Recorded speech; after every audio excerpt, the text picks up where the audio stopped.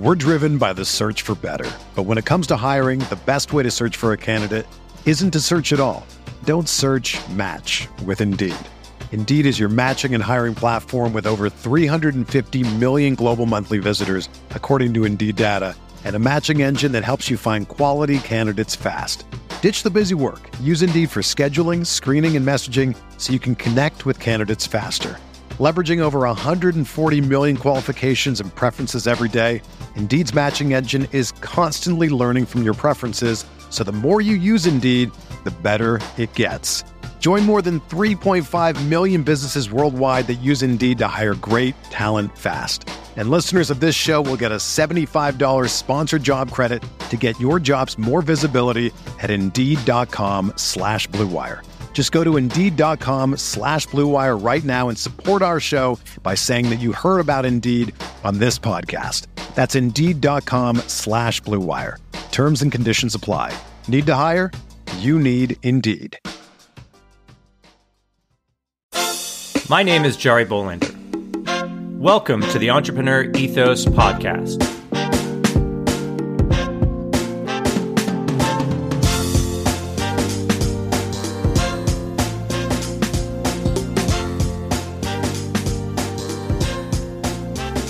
On this podcast, we're going to take a deep dive into the traits, values, beliefs, and skills of all sorts of entrepreneurs to learn how to build a more ethical, inclusive, and resilient world. Let's get started. Hello, everyone. As usual, stay tuned to the end of the interview where I'll give you some actionable insights that I learned from my guest.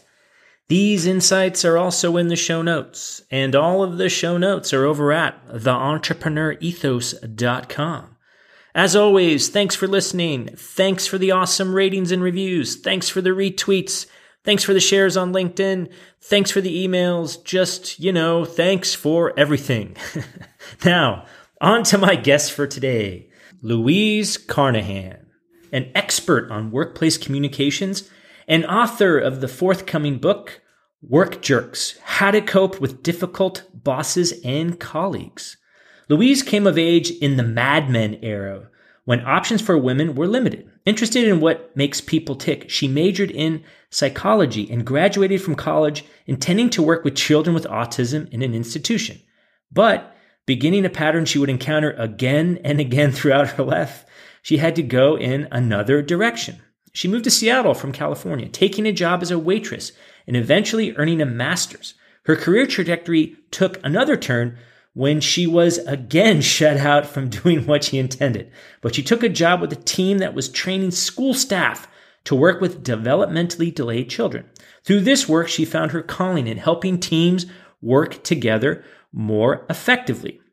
From there, Louise went on to work at a hospital and eventually started her own business.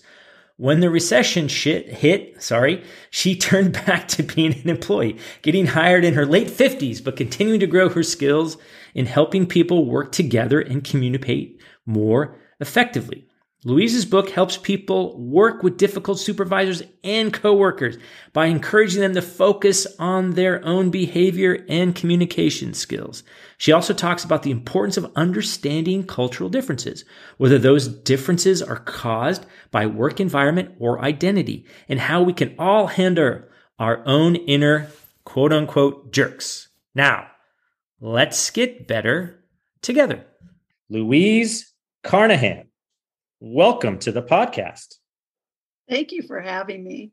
Well, thank you for being on. We actually had to move this because I had to go do something. So I appreciate your helping me, kind of move this all around. You are also part of She Writes Press. We can't say enough good things about Brooke and the team over there. We love them. Gush, gush, gush, gush, gush, gush, gush. We do, yes. They're so awesome. You are the upcoming author of the book Work Jerks, which is coming out in June of 2022. We are recording this in February of 2022. What an awesome idea. What an awesome book. Cannot wait to read this. The reason why I'm an entrepreneur is because I'm absolutely 100% unmanageable. and part of the, what you say in your subtitle about colleagues and bosses, I just can't wait to talk about. But before we get into all of that stuff, like I always like to say, tell us how you got to do what you're doing today. Well, there are kind of two paths to that question. So one has to do with how I got interested in what makes people tick, which I think I've been interested in since I was an infant.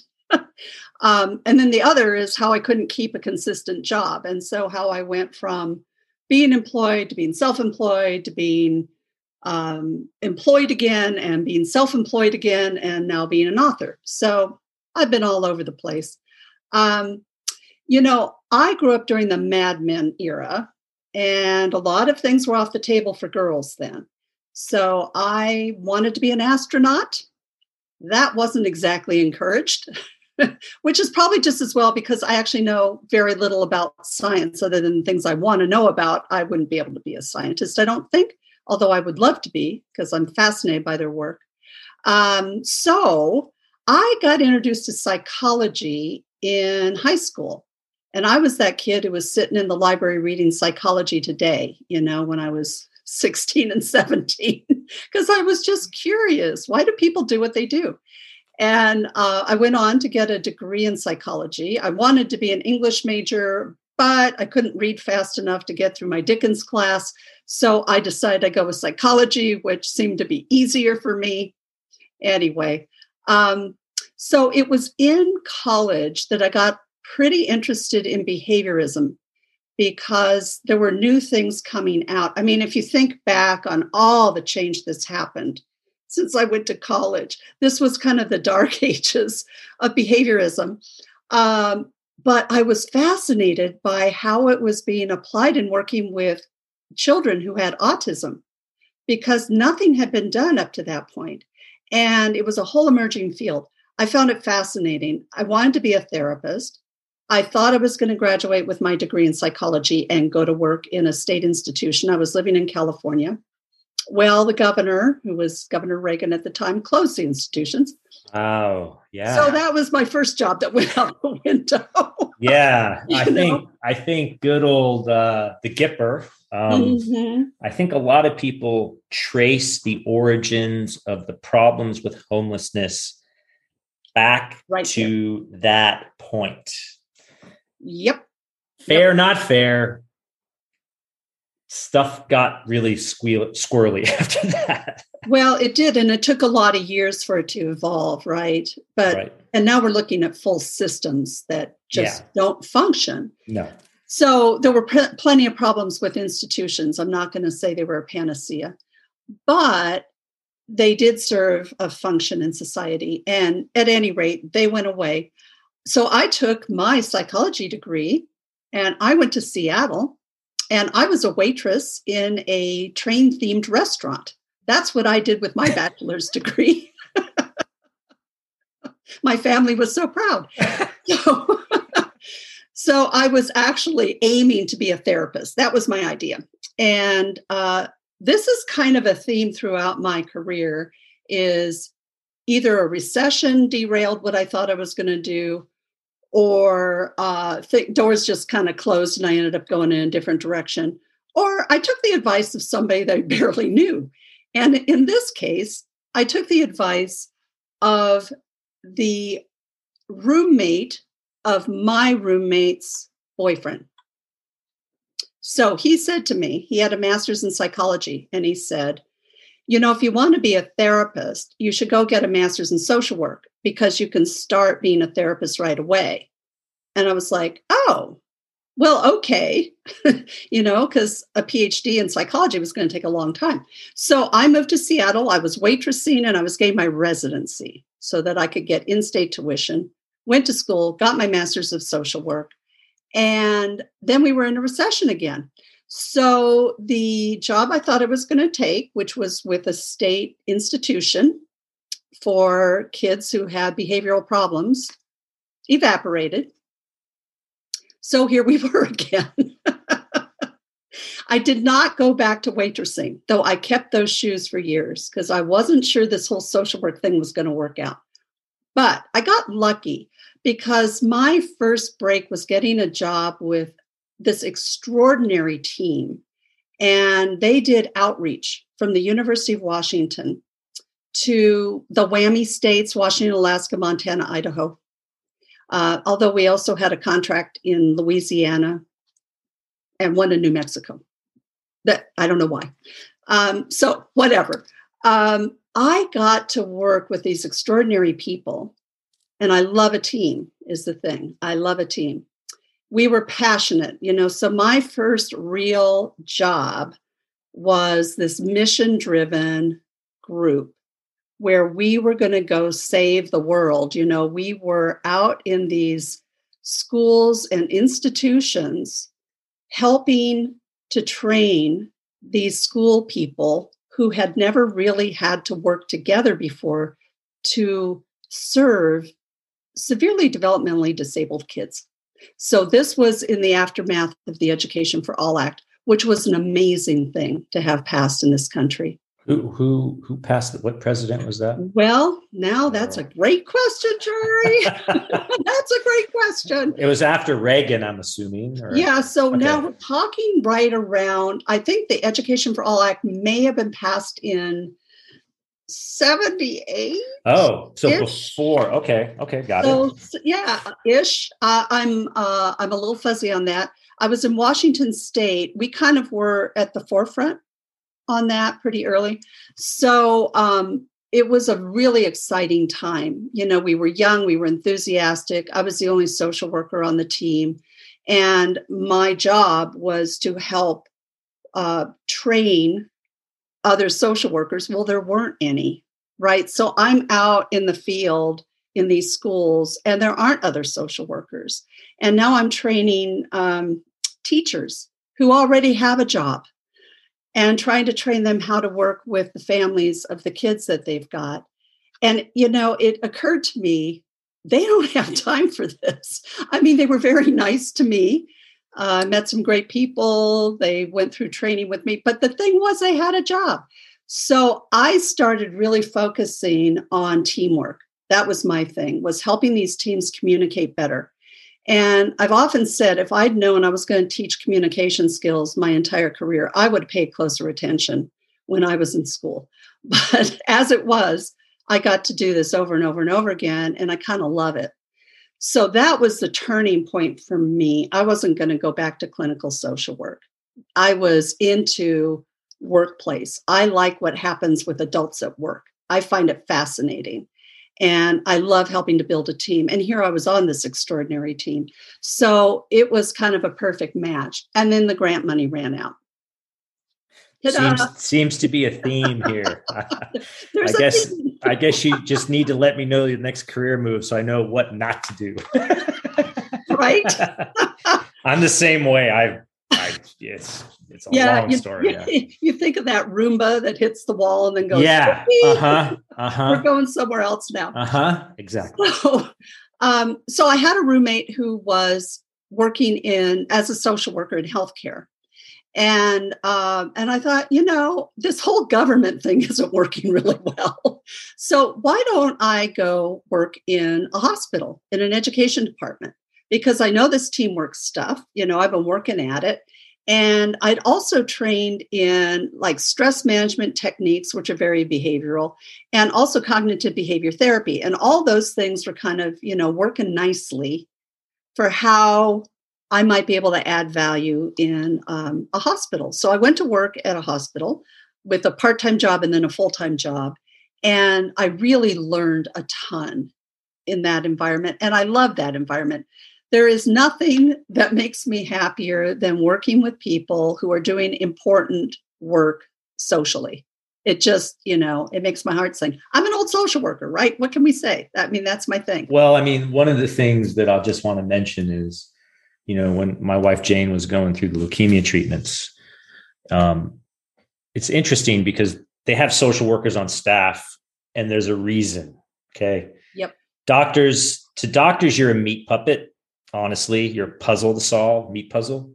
The nurses are better, but the amount of like absolute, it was so like, you see people die all the time. Like there's no space for that.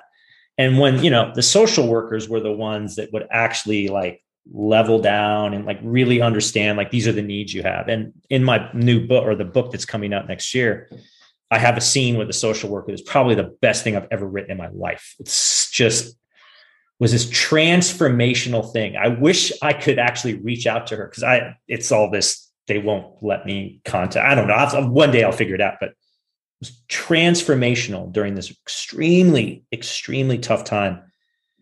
The care, consideration, the compassion to have us like work through what we had to work through was just, again, there's a whole chapter in a book about it. Oh, I'm so glad you had the experience with a social worker who was so helpful to you, because what you're mentioning, and Jane, really, and Jane, I mean, that the two of you were able to work through this together, right? Because those huge moments, they're breakthrough moments in a life, right? Yeah. No matter what happens next, it's like everything I thought I was up to this point has now just changed.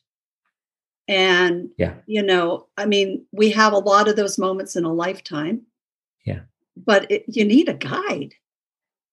Yeah, that was, because before that scene and chapter, there was another interaction with a social worker that did not go well, because Jane was really upset. And I won't ruin it, because everyone should read it when it comes out. Like, they should read your book when it comes out. But it's so interesting that you bring this up, and that you have a background in social work and these team dynamic, because I never realized this until you get in like the organs of a system, like, and it's just chaos, right? There's a reason why the roles are there. 2, each one plays a critical role in combining the team together for cohesion. And in the particular case of a hospital, like, their job's to cure the patient, like, as best they can. And of course, sometimes they don't do it. It must be,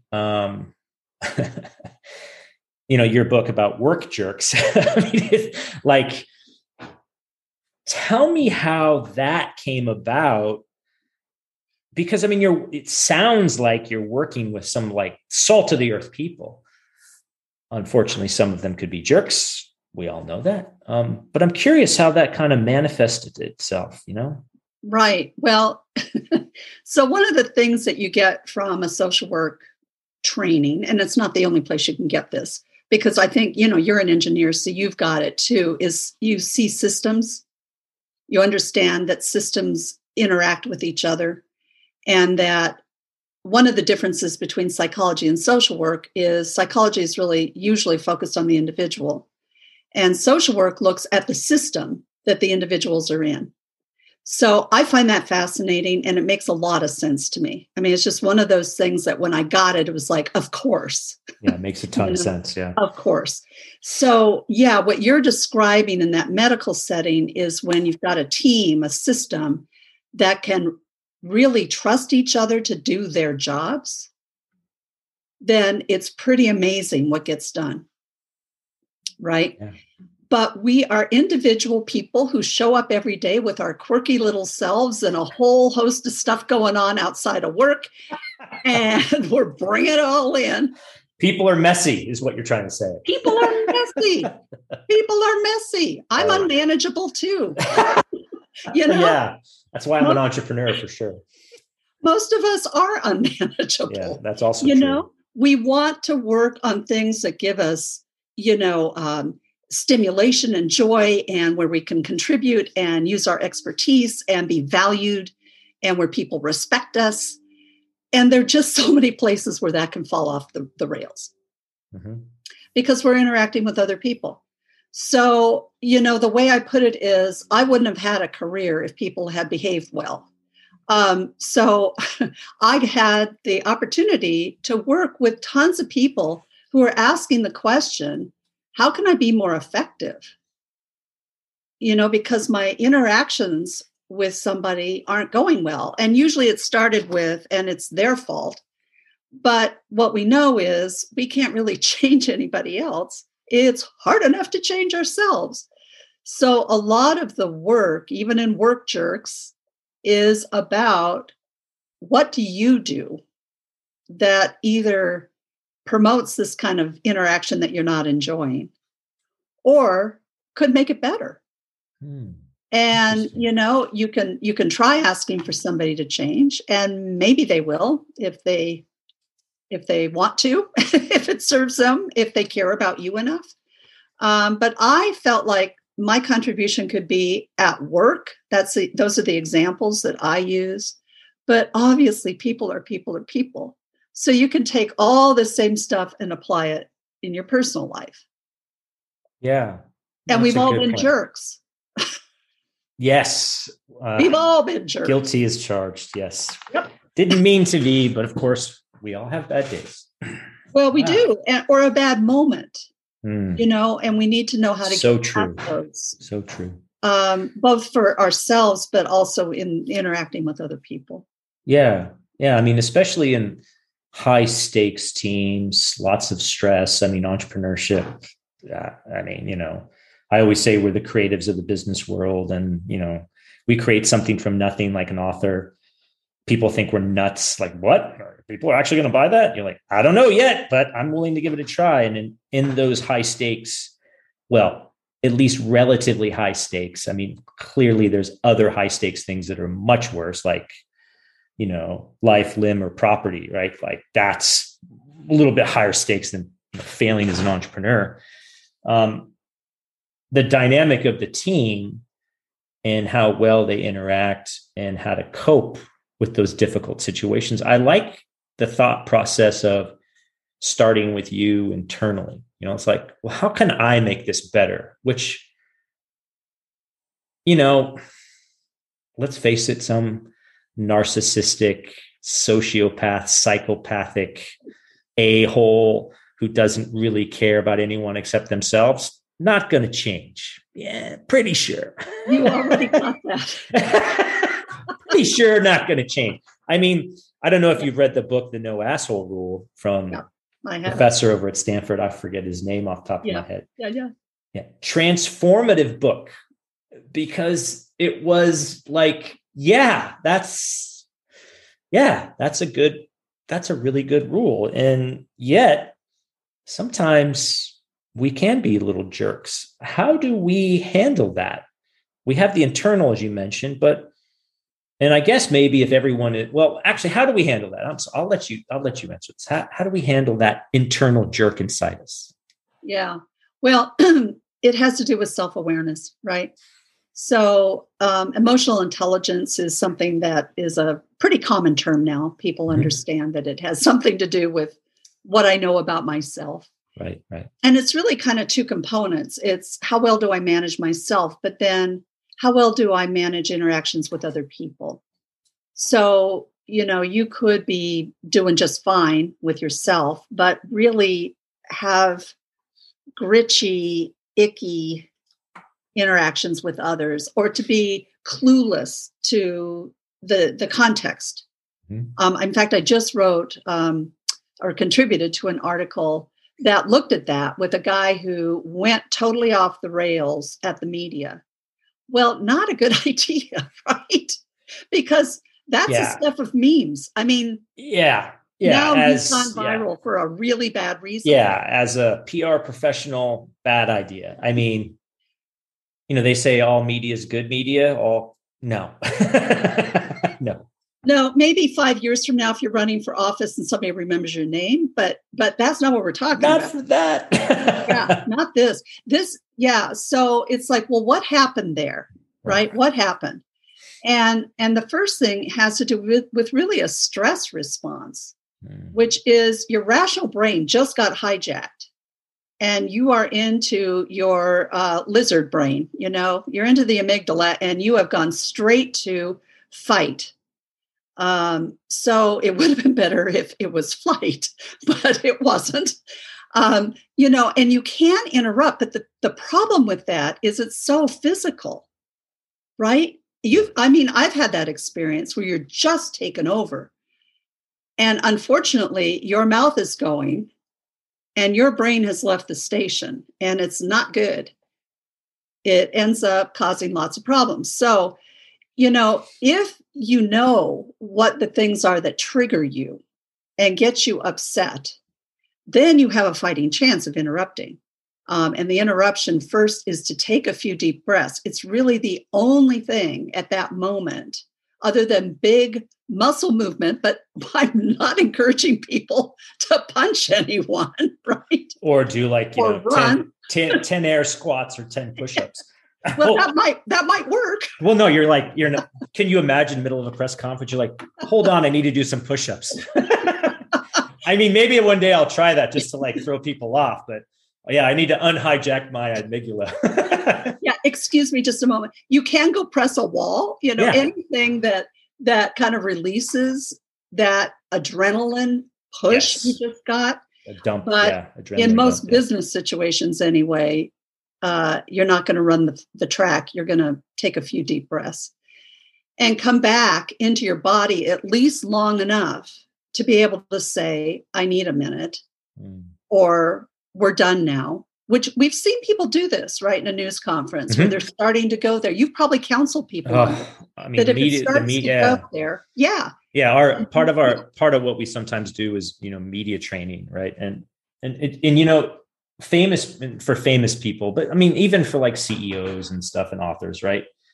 And yeah, like it seems obvious, but the thing about a high stress situation is you never rise to the occasion. You always fall to your training, like without fail. I have seen this so many times. I mean, I even do it sometimes. I have to I'm a professional, right? And so I love the fact that you're like, oh, well, look, know what sets you off. Train yourself to not be set off. If you can't do that, it is perfectly acceptable to pull the ripcord and say, we're done, and walk away. And you see this, you're right, all the time. And I would highly, highly recommend that. In the moment is the worst possible time to make a comment that's going to I could just I'll just say this one story. I was volunteer for then supervisor candidate London Breed, who is now mayor of San Francisco. She was running for supervisor at District 5. That's how San Francisco was organized. And my job was to help her and, strategic communications and stuff. And she would go to all these Democratic Party, these clubs. I'm sure they have them in Seattle, these political clubs, right? So she's going to this one political club, and I think it was a Harvey Milk Democratic club. I don't remember exactly. And she gets there late because she said, I'm going to be there late, and I'm saying, and it just went horribly, not great for her during the whole thing, right? So she's leaving, and a reporter comes up to her and says, and this is what set her up.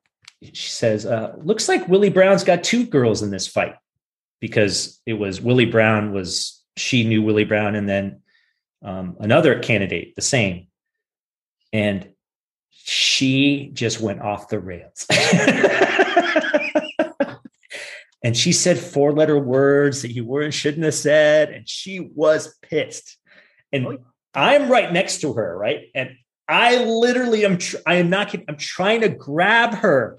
We need to go. And she is just laying into this guy. I forgot his name. I don't remember, but I think his first name was Luke. Anyway, laid into him like everything you could, visceral.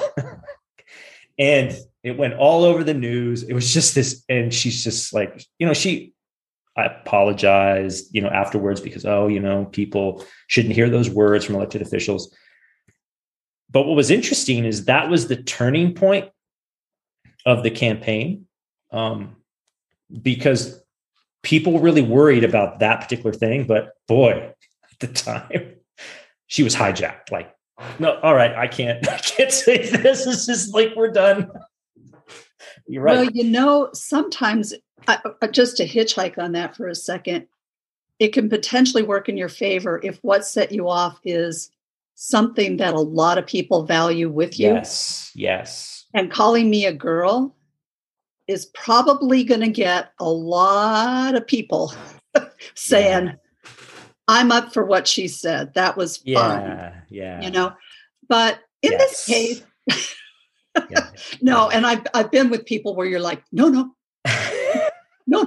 But I've been that person too. Oh yeah. I've said of course. stupid stuff. All the time. It's how visible are you at that moment, and how much damage did you do to the relationship? So if we come back to, the microcosm of a workplace and a team, and you just laid into somebody because you had just a crappy morning, one thing after another went wrong. And these days, a lot of people are having bad mornings. You think you're sending your kids to school, and guess what? School's closed and they got to stay home. Now, what are you going to do? Right. You had a big presentation. You can't show up. All these things happen to people. They have lives. And then they come in and somebody says, well, nice of you to show up. Right? Yeah. It's like, you have no idea what to get here. No idea. That's a horrible thing to say. Yeah. But this other person thinks they're being funny. Yeah. Right. So we can mismatch on a million different levels. It's almost a miracle we communicate at all.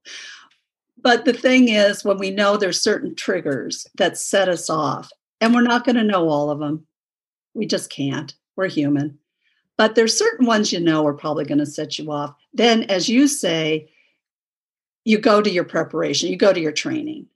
And in the case of somebody who flies off the handle, and I've coached some people like that, who have really extreme reactions.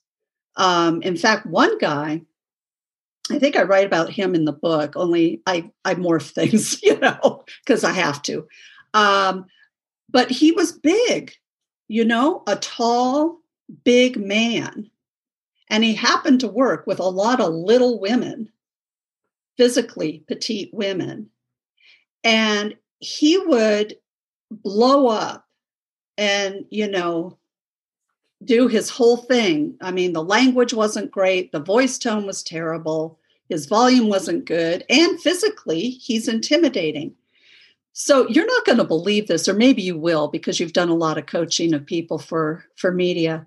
It's pretty easy to get somebody to replicate their stress reaction if you sit down and role play with them. And I put them on camera.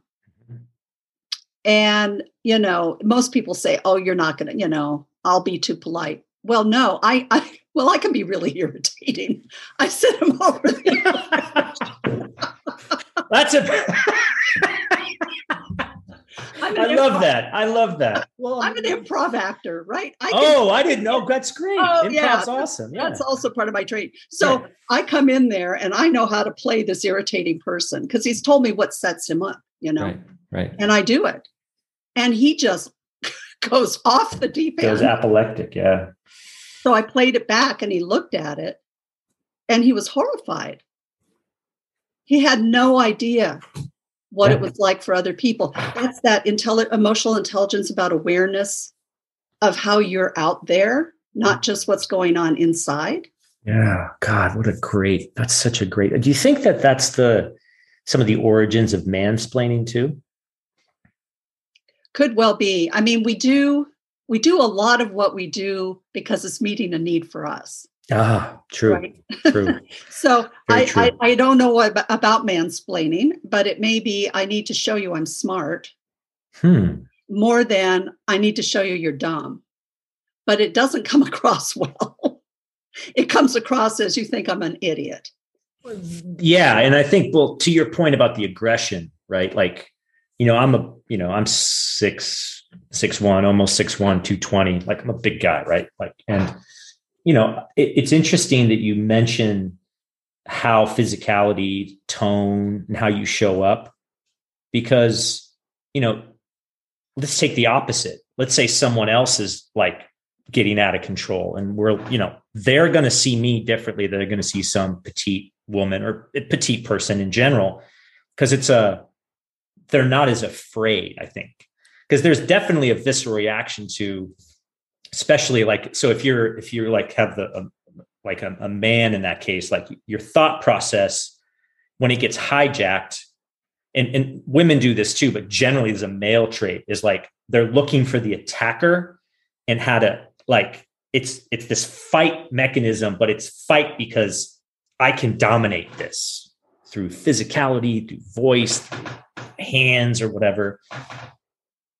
And it's a very different experience if that person's not in the room. So I am curious how that balance goes. You know what I mean? Because I think like what your client does generally, right? Because I talked with Lucinda a little bit about this too, right? Who wrote a wonderful book, Just a Girl, right? Just fascinating about how she's got this whole, it's just so fascinating, right? This is something I'm very interested in because I really think that the workplace dynamic and being a little more kind and compassionate to each other and really seeing it from the other side. And this is not like your lived experience is one place, but like we show up in a way and we're a victim or our circumstances, wherever we grew up or however we grew up, like culture plays a lot of it. You may think that's okay, which it's not for some people, but for your bros at, around the, playing whatever sport you do, or like, I do combat sports, perfectly acceptable because you're around people that get that. It doesn't mean that's acceptable everywhere. So that's right. And we have a lot of pecking order too. So that's a good point. Yeah. When we talk about culture, and I'm really glad you brought up that word because there's the culture of the workplace. And then we have our larger societal culture where if a woman said some of the things a man said, they get labeled with a whole slew of other labels than a man would. And then we start looking at race and we look at age.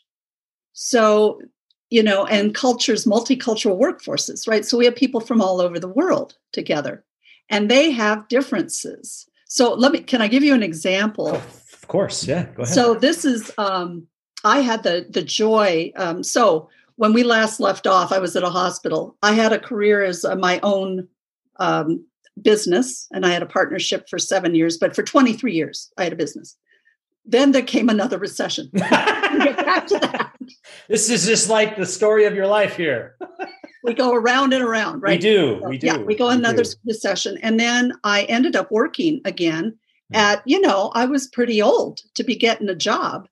And I felt like maybe nobody would want to hire somebody who's 56 years old and who hasn't been in the workforce. I mean, I've been in the workforce, but I haven't been an employee. Mm-hmm.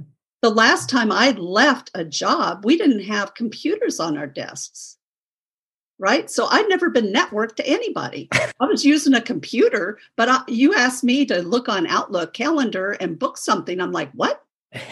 I've never done it. So I think they must have thought, oh my God, who'd we hire here?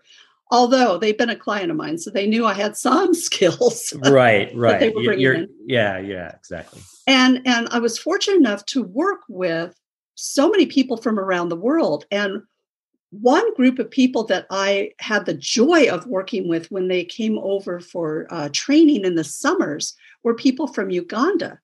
Mm. And that's where I really learned the difference between what the word yes means around the world. Mm-hmm. So we're very direct in our communication. We expect people to just spit it out. Mm-hmm. And we're aggressive in comparison to many countries. Not all, but many. I think we're probably behind the Germans and the Dutch, but not by much. just a hair. I mean, even the English are a little more cordial. Yeah. So one of the things that's talked about is a high context culture, mm-hmm. where you read things, you notice things mm-hmm. that we don't notice. And so voice tone, obviously, would have a lot to do with a yes, as well as the context of when it was said, how it was said, and to whom it was said. So if I am by stature higher than you, and I ask of you in the US, would you do this for me? And you say yes, then I assume you're going to do it. We assume that with people all over the world who are working with us. Right.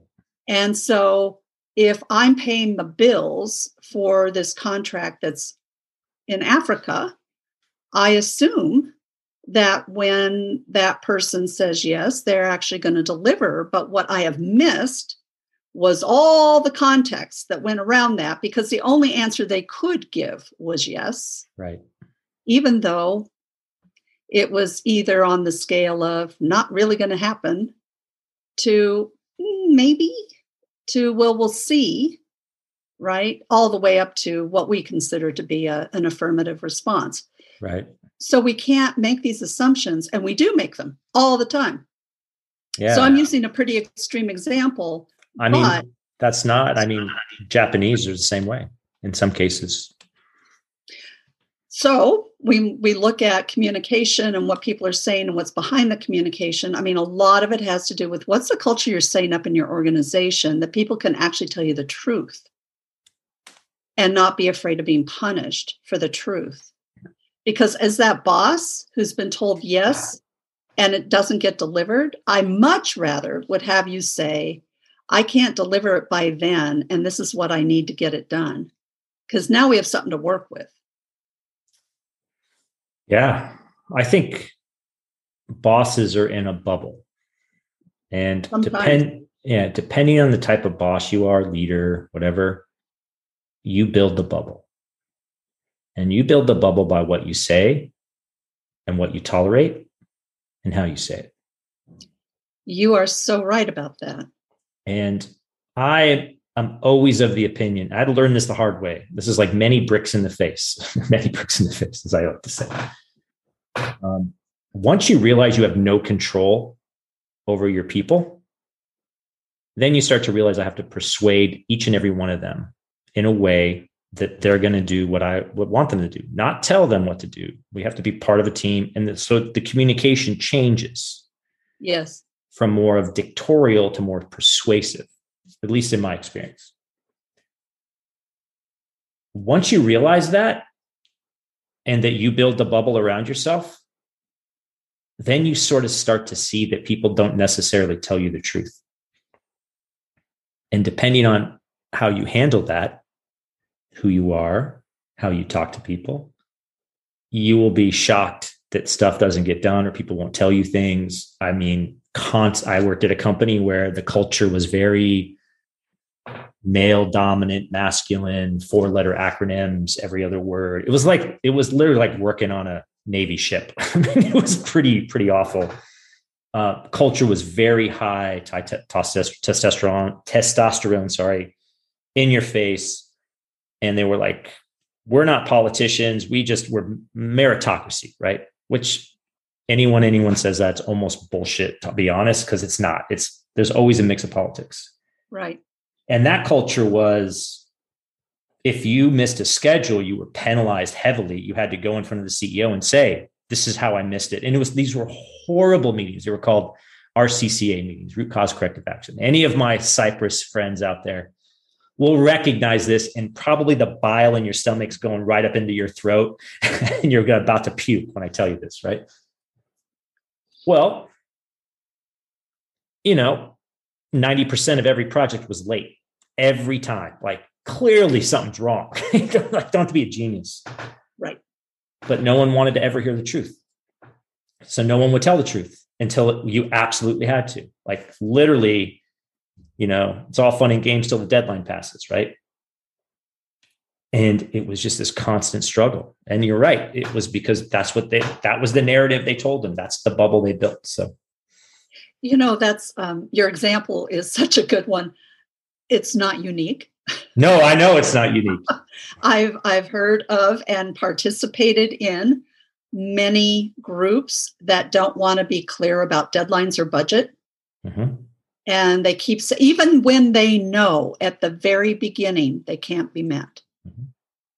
they will still stick to that story and then have a predictable tantrum And then guess what? There's more time and more money. Could we skip all that? It's a lot of anxiety that isn't necessary. And how that boss is responding to the truth, if there's a lot of retribution or tantruming or, who knows what all, then people do stop telling you the truth. Yeah. And then you don't get the truth. And then you get in some big trouble. Yeah. We have examples of countless. Yeah. CEOs didn't know what was going on because they had created a culture where nobody would tell the truth. Yeah. Best example is the Challenger explosion, NASA. I mean, Richard Feynman, lost life, right? Richard Feynman, the physicist. Yeah. I think he wrote, was it 6 Easy Pieces or 5? One of those. The best analysis I have ever seen, hands down, on a culture was, if you look at that report, there's an appendix in that report. It's his observations. And it is like so spot on. The guy just crushed it. And you're just like, how could you not see this? But when you're in the, milieu or whatever of this whole culture and you're stewing in it, it's hard to see it, right? That's why McKinsey gets money, because they're like, oh, we're going to hire some consultants to tell us how screwed up we already know we are, right? Duh. What are you going to do? You got a revenue problem or an expense problem? Duh. I mean, here's our 4 matrix. I mean, fire the boss, right? But you're right. I mean, it's so fascinating how you sort of get what you tolerate. And you really do build the culture around how you handle this stuff. Because, we used to always have a saying in engineering, right? If the engineers aren't complaining, worry, really worry. Because engineers are like Marines. If they complain and complain and complain and complain, right? When they stop complaining, something's really going to go wrong really quick. Because that means they've given up. And you're like, oh, wow. No one's complaining. Wow. No engineer's complaining. This is bad. And you just go off the rails, because then you've lost, right? Like any culture, right? It's so fascinating. Gosh. Well, can't wait to read this book. So the book Work Jerks the whole reason why I wrote it was that I got the opportunity to coach a lot of people. And, one of the things I found is, we're always trying to, as coaches, we're trying to let people come up with their own words. But a lot of people don't know where to start. So you kind of give them some starter words. And then they'll morph them into their own. But they need a little help. If they knew what to say, they would have done it. But they don't know what to say, and they don't know how to approach, and they don't know how to manage their own anxiety. So it's a bunch of stuff about how you're going to interact and what are you doing inside your own brain, which is often the story you continue to loop about, ain't it awful? This person's hideous. I can't stand them, on and on and on and on. Well, guess what? You're not going to have a very good relationship with them because you're all set up not to. So a lot of, Work Jerks, most of the chapters are all about, you dealing with you, looking at things you can do to tweak the communication, how to protect yourself if you're in danger. And there's a whole chapter on narcissism. You brought it up earlier, where, frankly, you're probably in danger if you're too close to that narcissist. And so how do you protect yourself?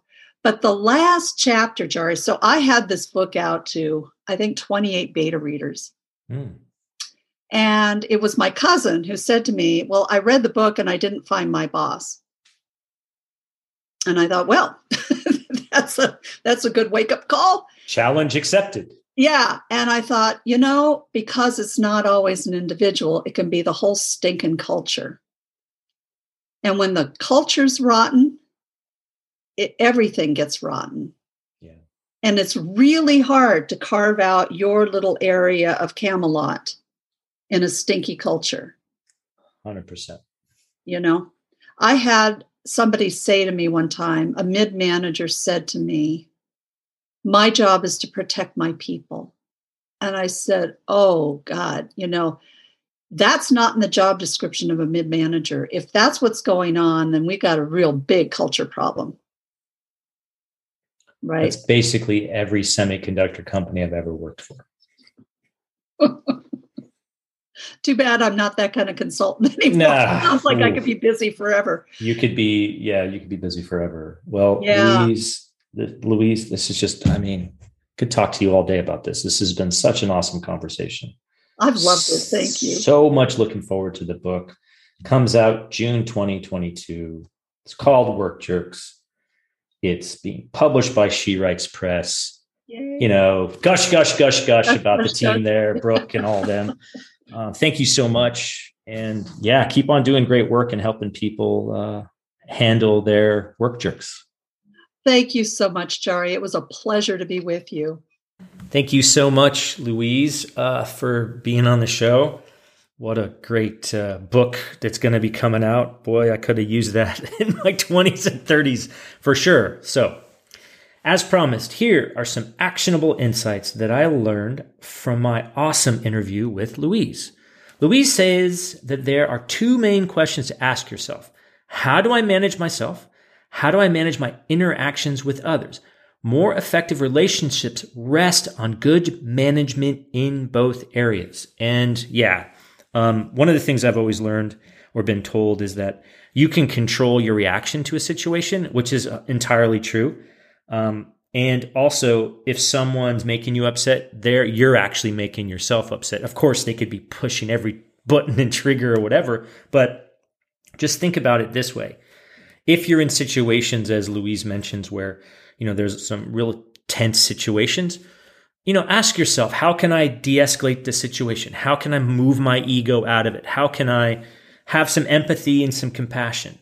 You don't get walked over, but, de-escalate the situation if you can. It is possible to interrupt those moments when you find ourselves going into fight mode by stopping and taking deep breaths and also knowing what your triggers are and coming up with tactics before they happen. If you have to, walking away is nearly always an option. You can definitely take a pause. Now, sometimes that seems a little odd, right? Like, I got to leave. Like, I take a moment, but I think that's better than saying something you may regret. Because in the heat of passion, your fight mechanism, as she mentions, like you just want to get some, I don't know if it's hurt someone, but literally, you feel threatened and attacked. So ask yourself again, what are the triggers that you have? How can I de-escalate those triggers? And what's my kind of pull the ripcord, I'm out of here moment so that you can go reset. Understand the culture. Whether you're the leader of a company or you are working with people from different cultural backgrounds, cultural differences and the environment we work together in can have an effect on how people interact. Leaders who invite honesty and respond well to it will have employees who are unafraid to tell them the truth. And this is so true. All leaders, if they create their own bubble. And the bubble, we call this the leadership bubble. And the leadership bubble is created by people that want to protect either their ego or they just don't want to hear certain things. So if you're a leader and you're like, God, no one ever tells me the truth, well, you're creating that for yourself. So ask some of those questions like, how come I'm the last to know everything? How come no one tells me what's going on? Why are we always in panic mode? Probably a lot to do with how you're handling the team. So there you have it. Some actionable insights that I learned from my awesome interview with Louise. Thanks for listening, and we'll see you next time. Thanks for listening to the Entrepreneur Ethos podcast. I hope you enjoyed this episode as much as I did creating it. My hope is that you learned something that can make you a little bit better. If you enjoyed the podcast, please do share it with friends and review it on Apple Podcasts or Spotify. You can also join my email list by visiting theentrepreneurethos.com to get my thoughts on what I'm doing to get better, as well as what I'm working on. You can also pick up my book, The Entrepreneur Ethos, if you want to learn the traits, values, and beliefs that I think we need to build a more ethical, inclusive, and resilient entrepreneur and, frankly, world community. Feel free to follow me on Twitter at The Daily MBA and let me know if you have any questions or recommendations for a guest you'd like me to talk to. Also, drop me a note if you try anything we talked about on this or any other episode. I'd love to hear what's working for you. Until next time, keep getting better.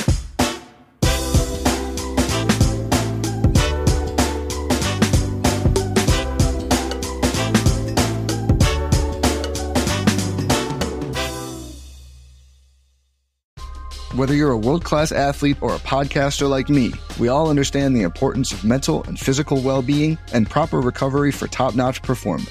That's why I'm excited that Unified Healing is sponsoring this podcast. Unified Healing is a new and super innovative global network of wellness centers powered by Energy Enhancement System, or EE System. If you haven't heard of the EE System, you'll want to listen up. This technology promotes wellness, deep relaxation, purification, and rejuvenation. In hundreds of locations across the globe, access to a center is easy and affordable. Interested in experiencing the EE System technology for yourself? Go to unifiedhealing.com/bluewire to learn more and find a center near you.